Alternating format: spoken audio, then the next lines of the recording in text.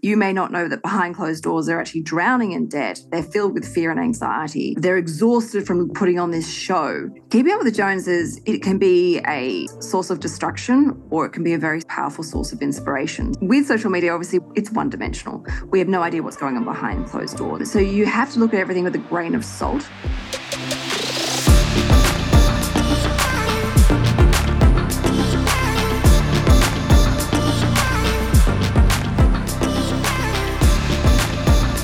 Hi guys, and welcome back to the Rachel J podcast. We're talking all things wellness and lifestyle to help you do life better. I'm your host, Rachel J. Again, it's been such a pleasure seeing everyone enjoying the recent episodes, and I'm so grateful for you all tuning in. I know some of you have been listening to the podcast for a while, but you may not be subscribed. So if you haven't already, hit that subscribe button. It makes such a difference. It will help us grow the podcast for you so that we can have some more inspiring conversations and learn more from our amazing guests. This week, I'm sitting down with the founder of Sugar Mama TV, finance expert, podcaster, author, and speaker.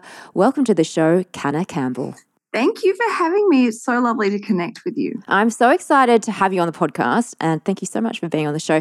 Now, we're all going through quite the period of time at the moment, I feel like, with what's going on with the current state of the world, inflation, interest rates, cost of living having gone up quite significantly, actually, over the last 12 months. And I feel like people are certainly feeling it. And on the podcast, we talk a lot about well-being in a lot of different areas of life, and financial well-being is one that I'm sure that we all want to feel confident in, and being financially well can affect all the other areas of our life. So oh, yeah, the flow-on effect is very powerful. Isn't it? Sometimes in a good way, but sometimes in a bad way.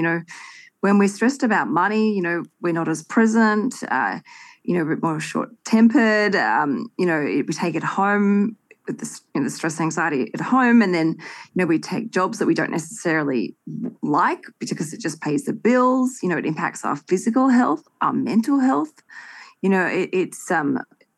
It's huge, but if we can just make a few simple changes in our life, the benefit is huge, and it kicks in very quickly. Yeah, definitely. And I love what you say there about how it just does. You are almost in a way, there's pressure to do things and take actions that perhaps you may not normally do. But one of the things that you talk about is where it all begins. And while it might seem, I guess, easier to go straight for the strategies and the to-dos and the actions, and, you've been in this space for a very long time, and you talked about recently going through your own, I guess, personal transformation around money and mindset. So let's start there, because, you talk about the internal journey. So what do you mean by when you say start your financial journey internally first? Absolutely. I'm so glad you're asking me this, because so many people just want to go straight to the practical side, which is great. And of course, we have to do that hard work. But when you can invest some time exploring the internal being of who you are, you set yourself up for far greater success, and actually sustainable success, which is, I'm not someone who's about quick fixes. I want long-term growth and changes where you raise your benchmark and go from strength to strength. So when I'm talking about the internal work, I'm talking about really exploring who you are, what you value, what's important, what is your, I guess, wave a magic wand life like, and start building goals from there. Because a lot of us get caught up in these society goals that we're supposed to buy a house, we're supposed to do this, we're supposed to do that. But if you don't know your reason why you want to do it, you may fall out of love with that goal, and it may never happen. So what I recommend everyone does is spend some time thinking about what they truly value. What triggers something in them where they feel inspired by seeing something or hearing something or reading something? What is it? Explore it. Go deep with it, because we can learn so much about ourselves, and things that we originally thought were a goal of ours, we're actually like, oh, actually, I don't know if I really want that anymore. Or actually, I want something like that, but actually now I want something a little bit different. And from that different, we can then get more detailed about what we're truly trying to achieve and focus on. Because, we can often get caught up in the problems rather than shifting to the solutions. So, and even myself, when I've thought I wanted to achieve a particular type of goal, but as I've sat with it and thought, okay, well, why do I want this? Like, what is it about it? And I've explored, what does this goal represent? Is that really what I want? I've actually come out the other end and gone, actually, I need to change this goal. It's not quite right. And then once I change it and tweak it sometimes, it's like a whole other level of motivation and empowerment in my life. And because I've now got my aha, I've got my reason, I understand my values, my thoughts, feelings, and actions are so in alignment with that goal, I start seeing success immediately, and I start seeing opportunities, which I then jump on to help achieve that goal. And sometimes I achieve that goal in a bigger, better capacity. So this is what I recommend to everyone that does this. And I actually have a money mindset manifestation program, which I launched about 3 months ago.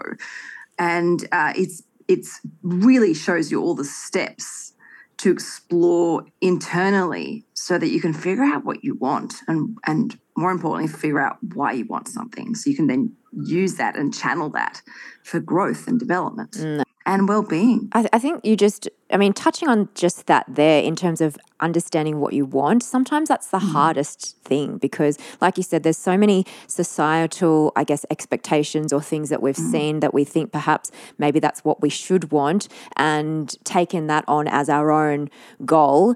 But it requires that further exploration, like you were just saying, to make sure that why do you want that goal? You know, what is the reason for that? Is it actually that you truly desire that, or is it because you've been told that that's what you should have? Yeah. What would be your key tip for discerning that difference? Because I think that's one of the things that maybe people find quite difficult to even figure out. What is my goal exactly? What I would recommend people do is really sort of spend some time doing a bit of soul searching and really tapping into something that catches their eye. If they come across something that really excites them or is of interest or inspires them, look into that, explore it. You know, it's like seeing a beautiful outfit and you go, wow, that's a beautiful outfit, but actually articulate, hang on, what is it about that beautiful outfit that I like? Is it the color? Is it the cut? Is it the style? Is it the way that they've put it together or the way that they're carrying themselves? You know, and then you might actually realize you don't really like the outfit at all. You like the person wearing the outfit, or, you know, the fact that they've put so much time and care and detail into the way they've presented themselves. So I know that's a very sort of superficial surface level way of looking at it, but that's what I'm saying is like, ask questions like, you know, what is it about this that intrigues me? So look for what catches your eye, you know, have that awareness, that mindfulness. And then you can sort of go, okay, well, you know, what is this? And a classic one I see a lot is, you know, with people who actually, they think they want to buy, for example, a home. And then we explain, okay, well, what is it about the home that you want? And they're like, oh, I don't really know. Well, I've been told that's what I want, or everyone's doing, all my friends are saving up to buy a place. I feel like I should do what they're doing. And it's like, okay, let's go with this. Like, what would happen if I could wave a magic wand in your life? What would your life look like? And when I ask this question, it's actually quite profound because when I listen to the answers, the answer of, you know, having their own home actually isn't in that I guess story that I get back. Yeah, right. And the awareness that comes from that. And then what we do is that doesn't mean we just throw out the idea of buying a home. It's perhaps different. You know, we talk about, well, maybe you want to use your money in a different way. Maybe you want to invest in your own business. Maybe you want to invest in an investment portfolio. Or maybe you do want to buy a property, but you don't want to buy a property to live in. You actually have this goal of building up a property portfolio and actually having the flexibility and freedom of renting. Like, so, you know, and the relief when I do this type of work with people is huge because they're like, wow, yeah, they feel so much more authentic and honest with themselves. They're like, you know, and they, you know, we realize how easily we do get caught up in this herd mentality and we kind of lose our way and, you know, lose that sense of, you know, understanding what we stand for. And so a very powerful question is, if I could wave a magic wand in my life, what would it look like? And the cool thing about that is it stops focusing on the problem. It focuses on the vision. And from that, we can then work on solutions. Yeah, I love that. So that's such a powerful question to ask. What would happen if I could wave a magic wand and really allow yourself to go into that vision of and allow your, almost like your imagination to kind of go wild in that way and just see what kind of comes up so that you can articulate your vision a little bit more clearly, I suppose, right?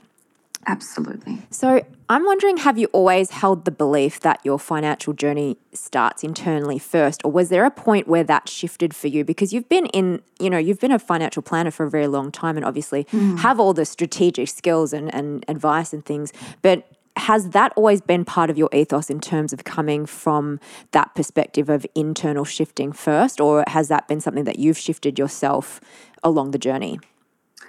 I think my awareness of the mindset, and obviously a money mindset, and obviously I'm a financial planner, so I'm all about the laws, the regulations, the taxes, the fees, returns, all that. But I've been aware of the mindset probably before I even got into financial planning.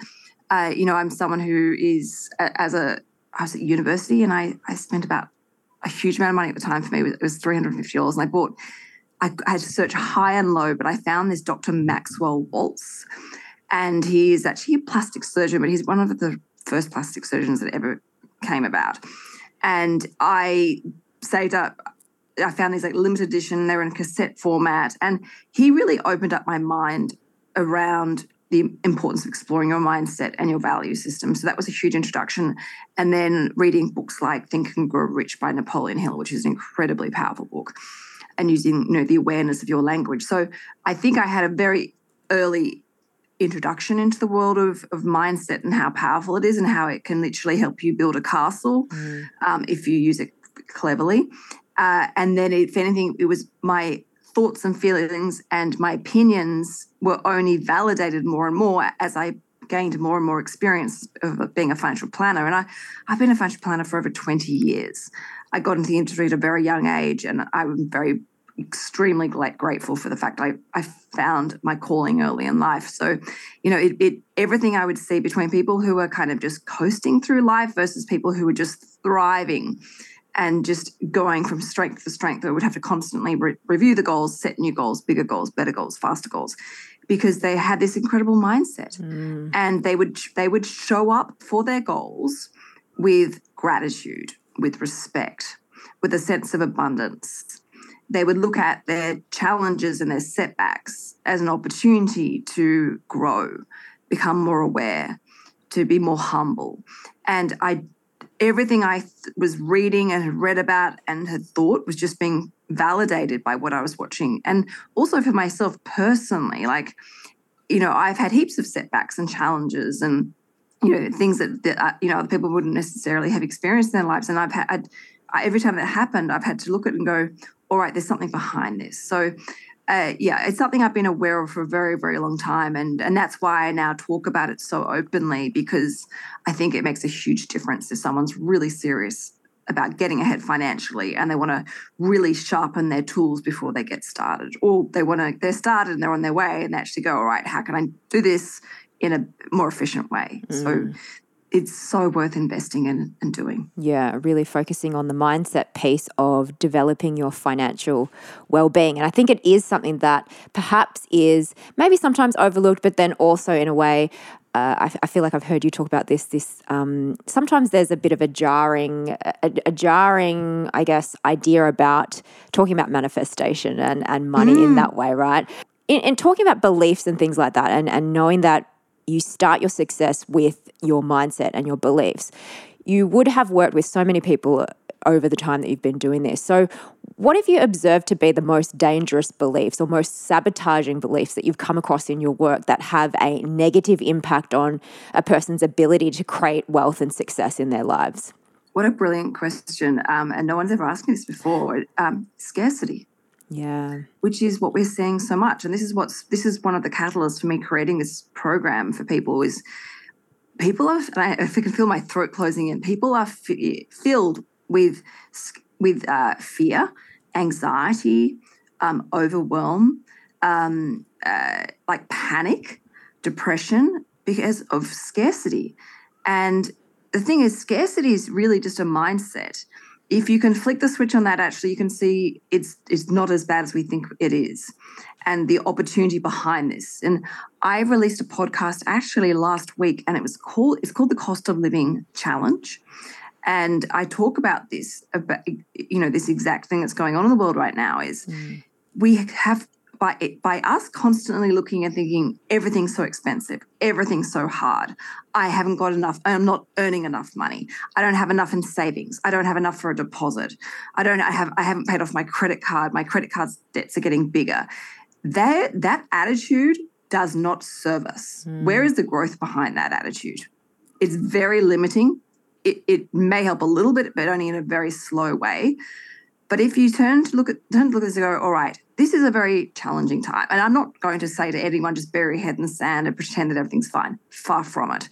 It's own it, like identify it, own it, and grow through it and with it. So, looking and going, okay, yes, the cost of living is higher, but there are things out there that I can do for myself to improve the situation. There are things I can learn. There is something in this where I'm going to look at my cost of living and go, all right, where is the financial wastage? And financial wastage is toxic as well. So it's like a Marie Kondo of our wallets almost, and going, okay, well, gosh, I'm spending $70 per month on streaming. Which of those streaming services do I love the most? All right, I love this one the most. Why don't I get rid of the rest? And then you appreciate that one streaming service. Or how often am I getting Uber Eats or takeaway? And you might go, well, I get one once a week. Well, what if I cut that down to once a fortnight or even once a month? I will appreciate that so much more when I, and value that. And I don't know what your life was like growing up, but as a family, we would only go to a restaurant if it was a special occasion. It was Mother's Day or, my brother's birthday or my father's birthday. There was a special occasion thing. Like our lifestyle creep has been huge over the last, 20 years. Like I don't think about going to a restaurant now.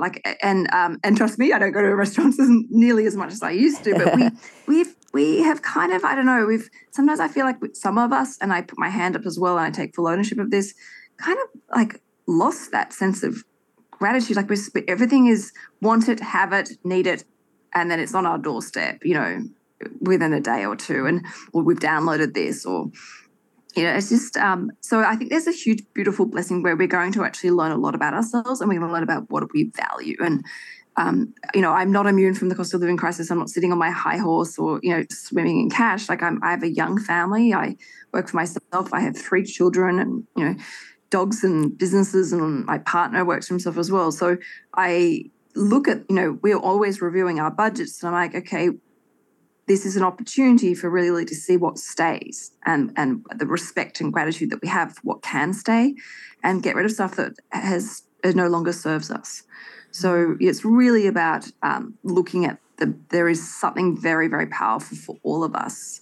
And there are lots of people out there. There's lots of free programs. I mean, all of my content, like my YouTube channels or my podcasts, they're all free, so people are actually able to access lots of different solutions and strategies and brainstorming to help improve someone's situation as well.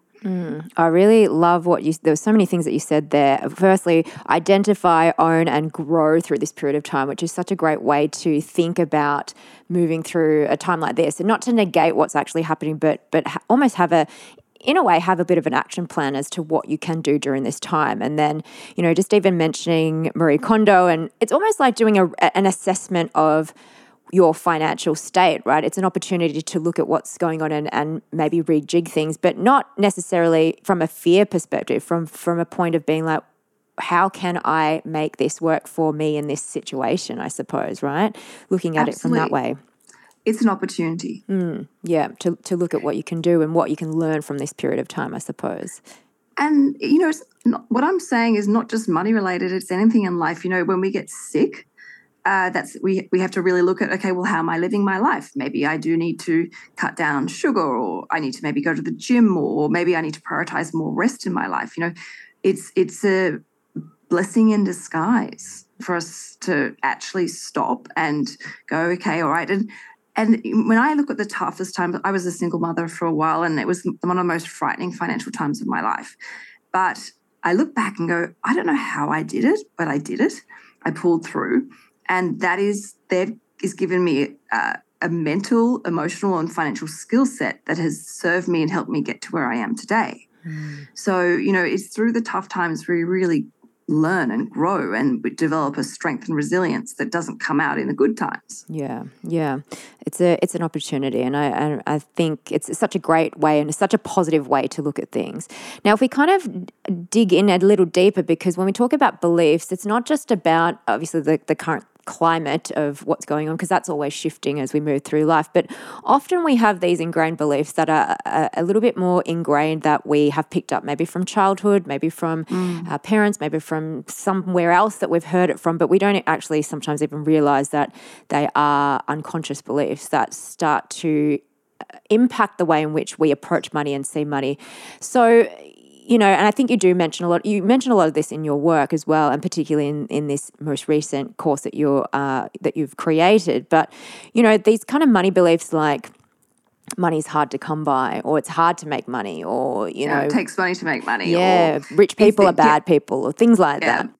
Money's greedy. Oh my gosh, there's so many. You know what the one I'm seeing the most is actually the new one is this is the new norm. Get used to it. Like the cost of living crisis, this is what it is. Right. Like welcome to the real world. Like the people have kind of like just accepted it and just thrown the towel in and go, well, it's too hard now. You're never going to be able to buy property. It's just the horse is bolted. It's too late now. Like it's so sad. Yeah. But this can be changed and this can be fixed, but only if you're willing to step up and do the work. Yeah. So how do we, for people listening, because maybe they've never looked at these beliefs before.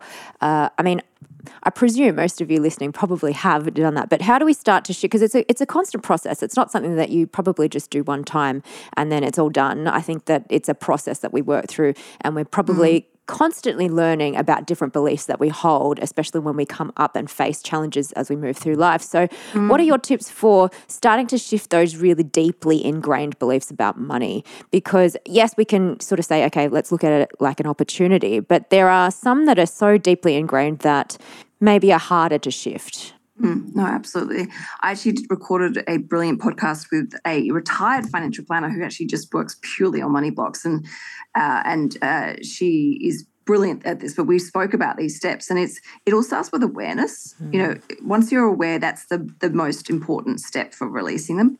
But then dissecting them and exploring them and go, okay, well, where have you picked this up from? And next step is then to explore the evidence. So we get these beliefs, but we have no evidence, like rich people are greedy. Really? Have you ever looked at the amount of wealthy families that donate money to charity and looked up the registers of how many, like the hospitals and the wings and the stadiums named after people who've donated huge amounts of money? Like, so that's factually incorrect. Like, that's not true at all. And look, money blocks come up all the time for everybody, and you've got to be really on them to let them pass. And even myself, I am always exploring new money blocks and working through them. So, really just listen to them and then go, all right, where has this come from? Where is the evidence? And the moment you start looking for evidence, you realize what you has been programmed is quite often just baloney, like it's just complete fluff. And it just asking that question about the evidence, it just quickly things start to disintegrate, or you can start to see cracks in that idea. And as you continue to explore and dissect and look around you and go, well, hang on, okay, well, perhaps this is not quite true. That's when they quickly start to crumble away. So it's that piece of questioning, really, to be able to question those beliefs and ask, is it actually true? And exactly. Having that lens on it, I think, just really exposes it to be, again, just really a story that you kind of running through your mind. Now, when we talk about success, and especially financial success, I think we often, again, like I said before, often tend to think of the strategies that we need to create them. But what I found really interesting in some of the work that you do is that you talk about the attributes of a person that creates success. And some of them are emotional intelligence, self-awareness, authenticity, curiosity, just to name a few. And I would suggest that probably most of us haven't necessarily attributed these kind of characteristics to financial success in the first instance. So it's not something that we probably initially go to when you're thinking about creating financial success. So can you take us through some of these attributes and why they are so important into creating financial well-being in our lives? Absolutely. So obviously the first one is a desire for change. If anyone is looking at getting ahead with their money and having a better life, all they need to do is have that desire for change, because that is what you then have as your central source of motivation to start doing the work and growing and learning more and setting yourself some goals and reviewing those goals. And then as you achieve those goals, setting more and more goals. Next one obviously is there's just curiosity, like curious as to how people are getting ahead financially, what people are doing. Curious as to know what works better, what works faster, curious as to all the different strategies and options that are out there. The inspiration is a huge one, really jumping on the back of that empowerment and inspiration so that you can start making those changes immediately. It's no longer just talking about them, but actually getting on and applying them in your life. So, and then obviously it's so incredibly important is the appreciation and gratitude and respect as well that comes from doing the work and seeing the results, even the little results, the little shifts and breakthroughs, because that is what then gives you that sustainable growth and development where you go, okay, this is working. All right, I've just got my credit card debts paid off. I've now got $100 in savings. Okay, that worked. Wow, look where I can go. And then lean in with that curiosity, keep going and take it to the next level. And that's why I say this, I'm not someone who's, by all means, I want to help everyone and I want to help them with their goals, but I really want people not to just get out of debt. And they go, that was great, Canna got me out of debt. I want people to go, all right, I'm now out of debt. What's next? All right, what else can I now do? Maybe I could have some emergency money so I never get into debt ever again. Or maybe I'm now ready to start investing. Or maybe I, want to achieve this or that, whatever your heart desires when you wave that magic wand. And so it's coming back to the feeling that inspiration and kind of getting that through with your manifestation again, like we talked about earlier. And again, like we mentioned, I think sometimes people can be put off by that word because it can be seen as a bit of like woo-woo. But, what I find so cool about your approach is that obviously you've got the strategic side as a financial planner, but also you incorporate, I guess you can quote unquote call this a spiritual part. You don't have to call it that if that's not the terminology that you prefer to use, but combining the term, combining those two together. And, if I look at my, my wealthiest, most successful clients, they are all doing manifestation work. Some would say, yes, I do manifestation work. Some would explain to me what they're doing, and that's actually manifestation work. So, and I say this in my course, if I use the manifestation word around my partner, Tom. So Tom is he's a equine physio. He's very much about the science, of life and medicine and when you cut something open, what does it show you rather than like lights and vibrations and energy. So, but he is the first person to say to me, okay, if Canna, if I'm having a bad day, and I'll call him, he's like, okay, all right, Canna. So, or if I'm nervous about, say, an event or something that's happening, like, okay, you've got to imagine yourself handling yourself really well, successfully answering the question, see yourself standing there being charismatic, confident and warm and, look around the room. And all the stuff he's talking about is exactly manifestation. That's just what one of the versions is, obviously visualization in first and third form. So I'm like, that is manifestation. And but it's funny, he would never say he does manifestation work, but that's exactly what he does do. But we just have a different, I guess, compartment of, and some of us are too scared to call it manifestation work, which is perfectly fine, each to their own. But, if you talk about, I've posted some reels online of famous people talking about things they do. Like Lily Singh, she talks about in this reel I published, how she has her vision board sticky taped into her shower. Wow.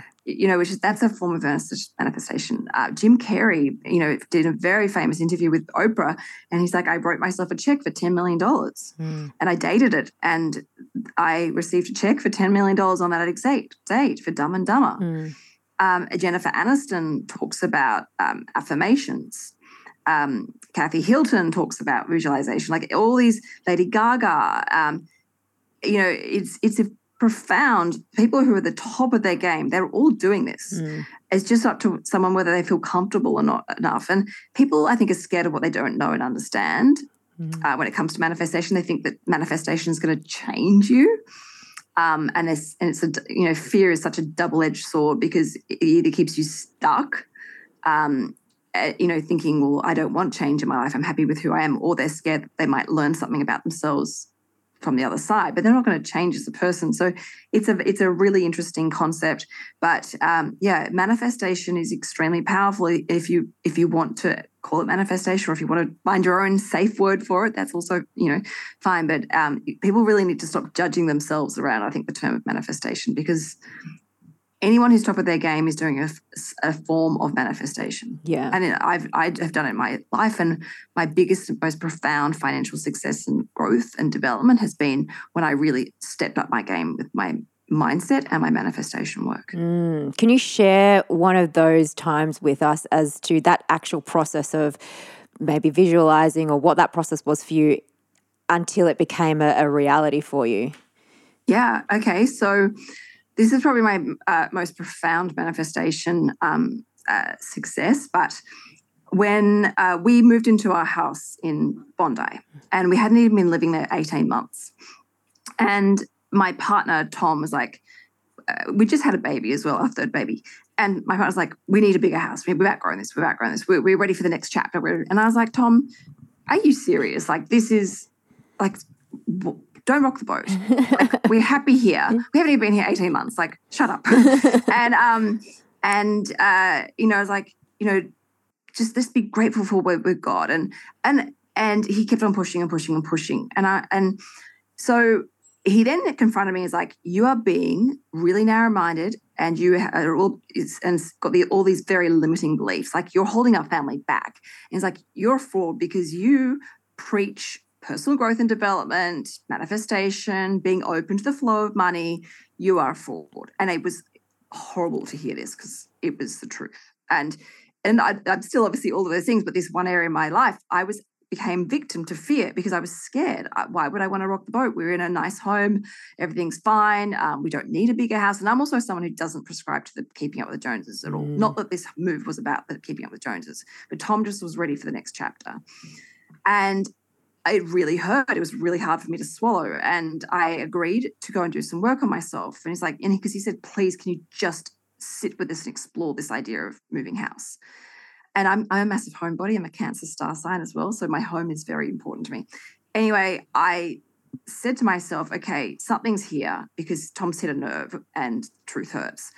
So I sat down, I closed my eyes, took myself away from, just a quiet place. And I said to myself, all right, what's behind this? Like, let's explore this. And so I said to myself, if I could wave a magic wand, what would my dream home look like?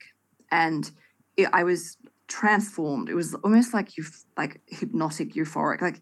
And I was immediately transformed to this house.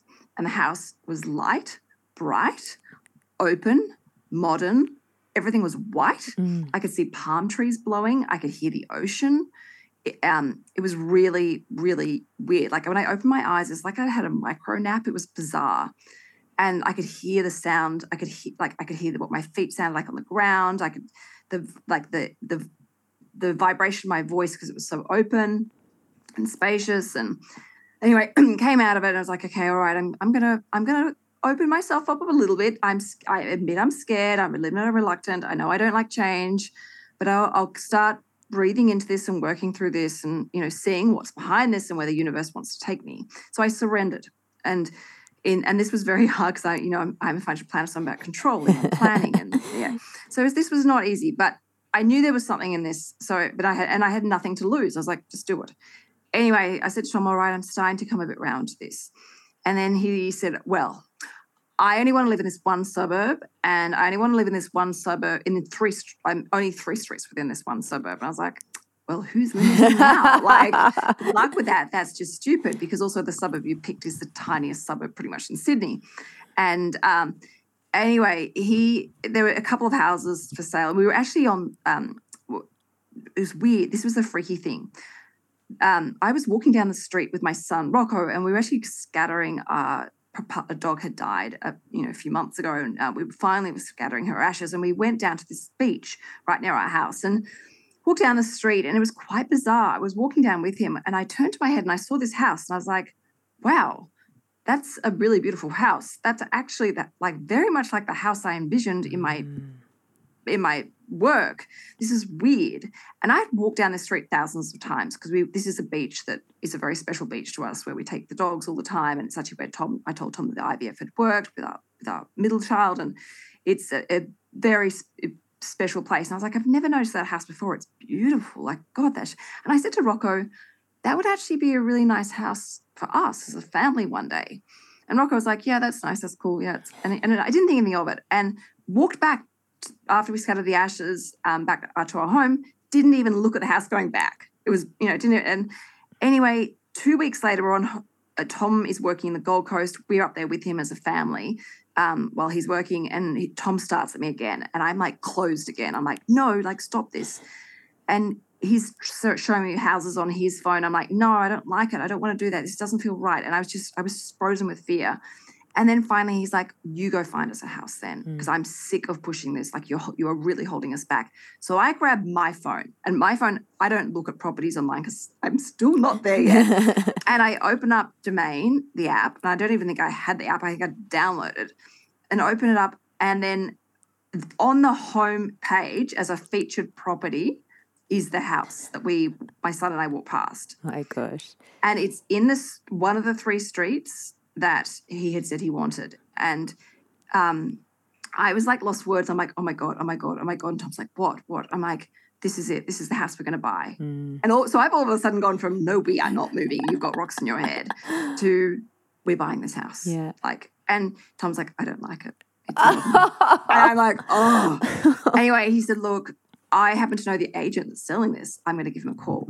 So he calls the agent and literally we pack up our stuff and fly home early to go see the house. Wow. And we bought the house. And the weird thing is the house didn't have the sound of the ocean in it at all. But when we moved in, we had to, we had a huge problem with like rats, and it sounds like a lovely house, and cockroaches, and even we were warned there were probably snakes in there and spiders as well, and really bad mosquito infestation. So we got in there, we're like, okay, we've got to rip out all this greenery because it's really bad. Like you couldn't even sit outside without being eaten alive. And so we ripped it all out. And the weirdest thing happened, we ripped it out. And our neighbor popped over the fence, like to say hi and to have a little look. And she's like, oh my gosh, you can see the ocean. And I was like, what are you talking about? She's like, you now have ocean views. And I stand up on the ledge where and I say ocean views, I'm talking ocean glimpses. If you look at one angle and use binoculars, but all of a sudden you could hear the ocean. And I was like, oh my God, that's it. And our house is exactly as I envisioned. It's white, it's modern, it's open plan living, it's glass.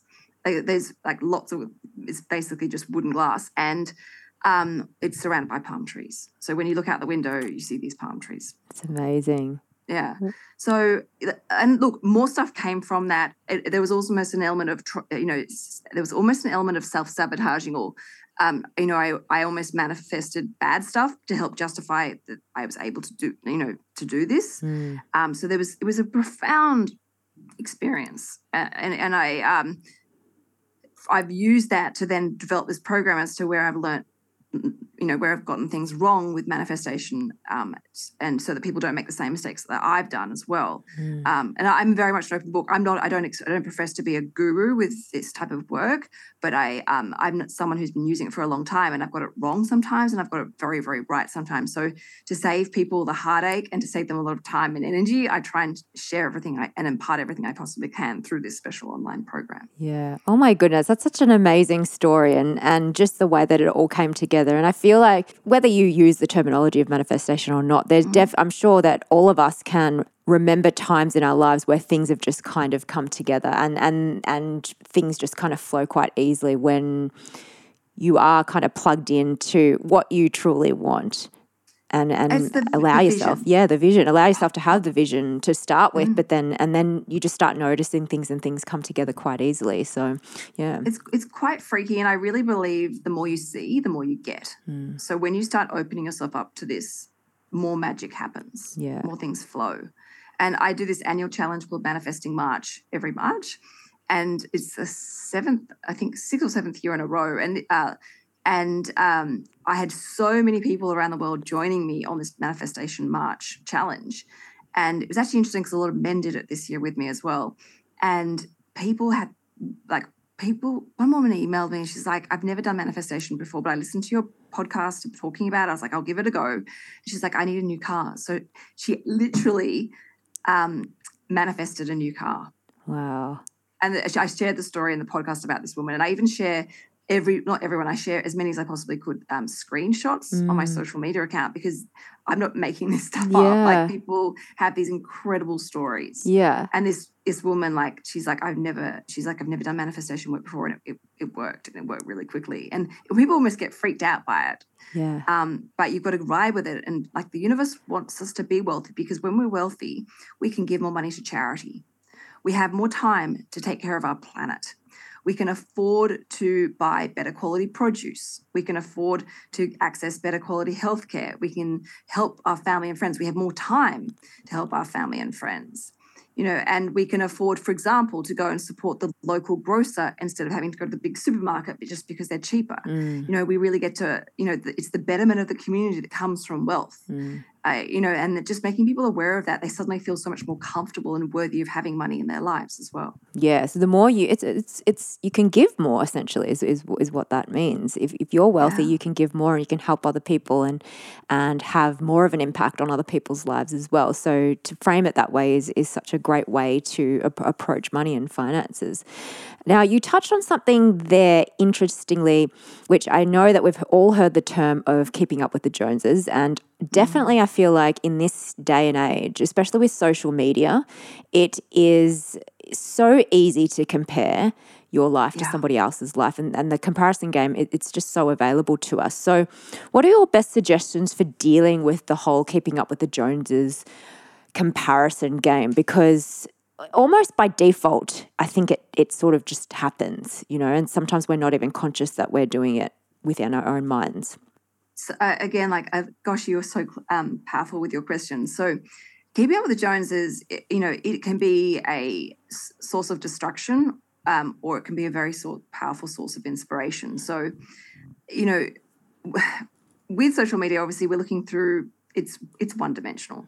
We have no idea what's going on behind closed doors, but so there's so many different elements, I guess, to this answer. But the first thing is you don't know what's going on behind that. You might see someone wearing, staying in an amazing restaurant, wearing a fabulous new outfit, new handbag, and looking like they're living the life. But you may not know that behind closed doors, they're actually drowning in debt. They're filled with fear and anxiety. They're exhausted from putting on this show. So you have to look at everything with a grain of salt, but also look at it as a source of inspiration, not from a materialistic point of view, but looking at it, think, okay, well, what is, and this goes back to that question about, well, hang on, what triggered something in me? What triggered curiosity? Well, what is it about that image? Is it the fact that someone is triggering an element or a vibration or an energy or a feeling of freedom, or the freedom of choice, or an element of luxury, or just a feeling of happiness or connection, or the fact that person has time to go sit in a restaurant? Like, really, go beyond the surface stuff and go, okay, what is it that has sparked something in me? Even if it sparks jealousy. Jealousy is good because it's you can flick that into inspiration, and that then come back to your own vision. And then look at your vision, and then look at your goals, and make sure that they're in positive alignment to that vision. But, I am a financial planner, and I will tell you, I've seen it all, and nothing is what it looks like. I've seen people living in very, very humble homes with tens of millions of dollars. And I've seen the other way, where people are living in a $10 million home with a $9 million mortgage, and they're literally living hand to mouth, because they've got this, and it looks like they're extremely wealthy, and they'll use all these key terms, and then you're like, actually your numbers show me a very different story. So I'm very, I guess, immune to what I see in social media, because I've seen behind closed doors. So yeah, you can use it as a way to explore what is behind the surface of it. See someone on holiday going, oh wow,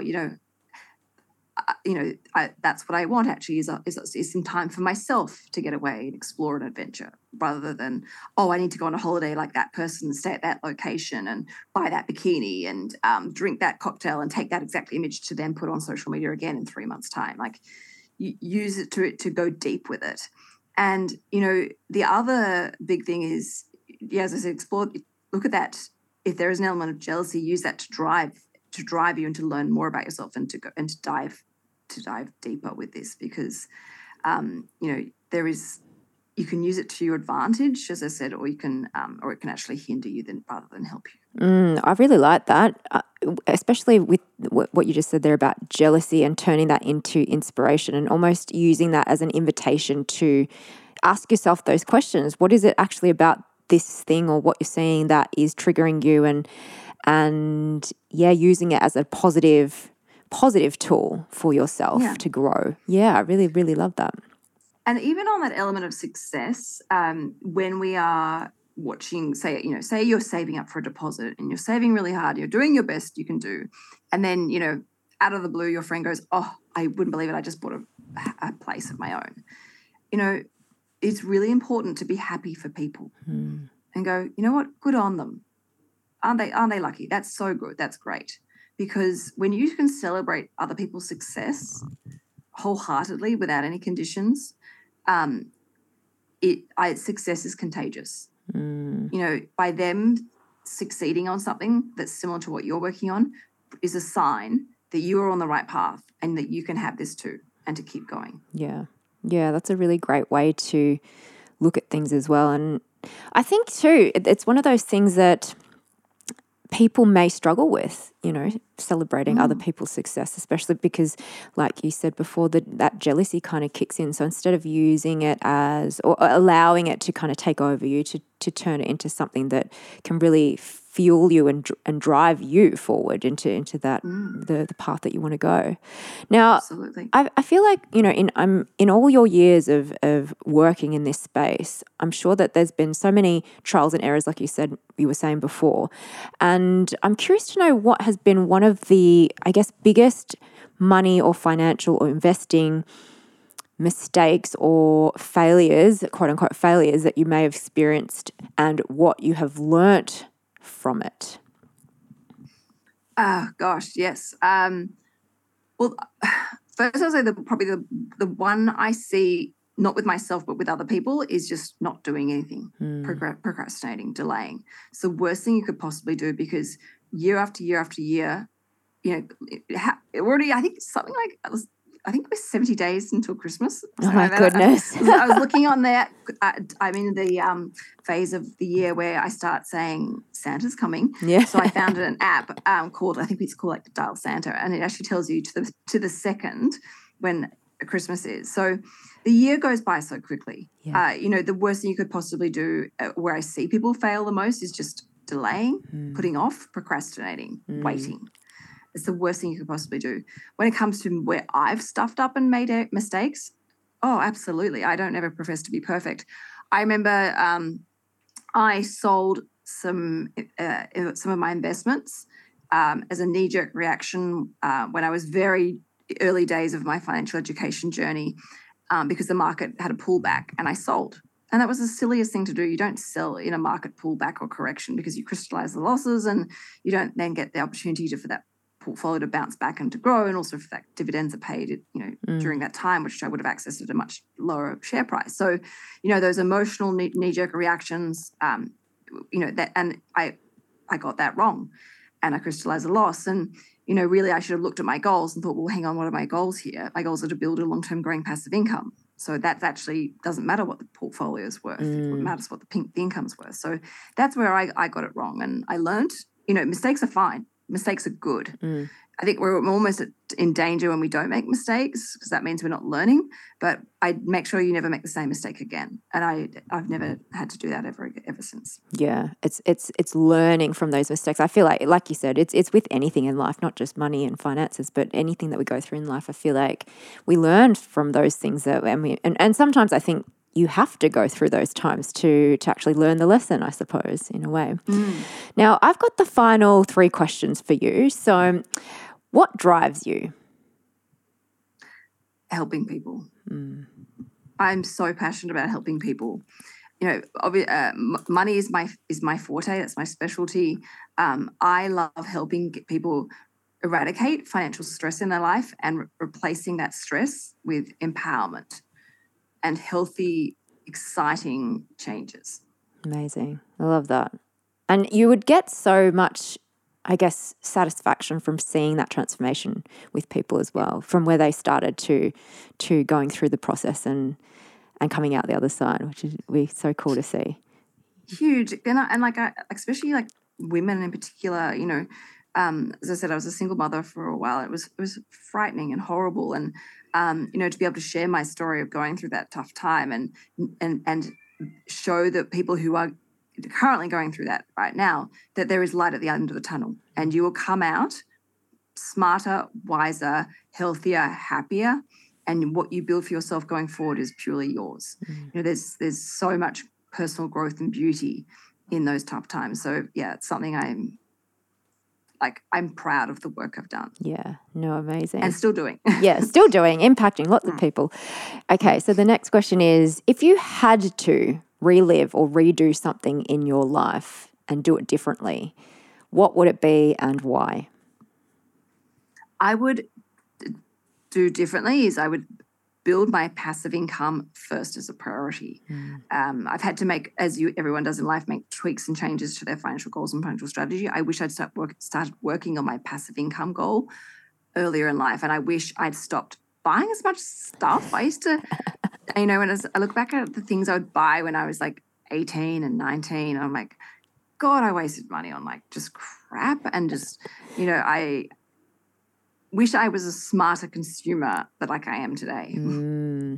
I feel like in hindsight, it's always, and that's the thing, I always think I wish I knew what I know now back then, yeah. right? And live my life with the knowledge that I have and the wisdom that I have now. But then also, you've gone through life, so you've experienced some things, and that's how you know these things now. But I think it's really it's a cool thing to think about what you would do differently. Now, the final question I have for you is, what is the biggest lesson that you have learned in your life so far? Oh, wow. There have been so many. I've had so many things happen, and good and bad. Gosh, that's such a great question. It's, I think, just to keep trying, keep growing and going. And this is what I say to my son at the moment. I'm like, when we face tough times, you have to keep growing and you have to face your fears, and that is where the biggest and best personal growth and development comes from. We do things we don't like doing a budget is boring as batshit. But, you actually, once you've done the budget, you're like, oh, wow, actually, that was really insightful and wasn't really that hard after all. So I think the biggest thing is when you don't want to do something, or something's too hard, or can't be bothered, or frightening, particularly, you have to face it and you have to do it. And it doesn't feel nice, and it's scary, but you never regret doing the work. Yeah. And I'm constant. That's why I'm really into that personal growth development side of my life, because it's something that's really important, and it's really changed the person that I am and the way that I show up every day. And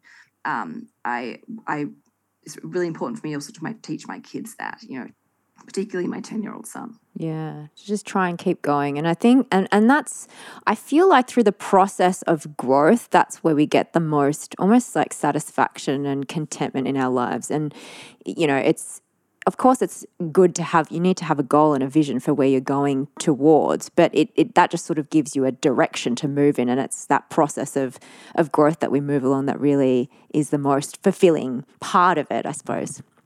And this is what I sort of share on my program is it's actually not the goal achievement that's the prize. Yes, it's great to achieve a goal and to tick it off your list, and that's great. But actually what is better than the goal is the growth and development that you take on in going through that journey, because the sensation of pride, confidence, self-worth, self-respect, empowerment, they are very, very powerful building blocks to be taking on and putting inside yourself. And they are quite often, I personally believe, can be bigger than the goal that you're actually trying to getting and going after. Yeah, absolutely. I totally agree with you, and I love that so much. So I have just so enjoyed chatting to you, and so thank you so much for being on the show. And I have to say thank you for all these wonderful questions. Like your questions are brilliant, and I love that. I was stumped, like no one's ever asked me that before. So thank you, and thank you for holding the space to have these type of conversations, because not everyone is ready for them, and not everyone's comfortable with them, because it is scary. But so it's wonderful to be able to have this and talk about money in this type of way, rather than the nuts and bolts of superannuation and insurance and investing and dividends and stocks and bonds. So thank you. Oh, thank you. Now, we'll guide people to where they can find your amazing work, and your course, which you've just released as well. So where can people go to find all of your amazing work? So you can jump on my Instagram, probably is at Sugar Mama TV, is for the all the finance and money stuff. Then also, of course, I have my lifestyle content at Canna Campbell Official, and you can access the masterclass, which is a free masterclass for anyone that's interested in learning more about the course. And I explain how in the masterclass, I explain how it works with the mindset and the manifestation side, which obviously gets applied to your financial goals. So that's available there. I've obviously on TikTok. I have 2 podcasts, Sugar Mama's Fire Play, which comes out every Monday morning. And that is, very much about the nuts and bolts of finance. But then I also talk about mindset, manifestation as well. And I interview people who've achieved great things in their lives. And then I have obviously my other podcast called How Do They Afford That, which is a collaboration with the guys from Fear and Greed, and they're Australia's #1 top business podcasters. So, and that's really it's a shorter form, but we really have fun laughing at each other as I try and explain and demystify financial terms. Amazing. So we'll pop all of those links up in the show notes, guys. So make sure you check it out. Tell us what you loved and learnt from this episode by leaving a rating and review over at Apple Podcasts. Screenshot this episode, tag us, and share it to your socials. Thank you again, Canna, for joining me on the show. And thank you guys for listening. We'll catch you next time on the Rachel J Podcast.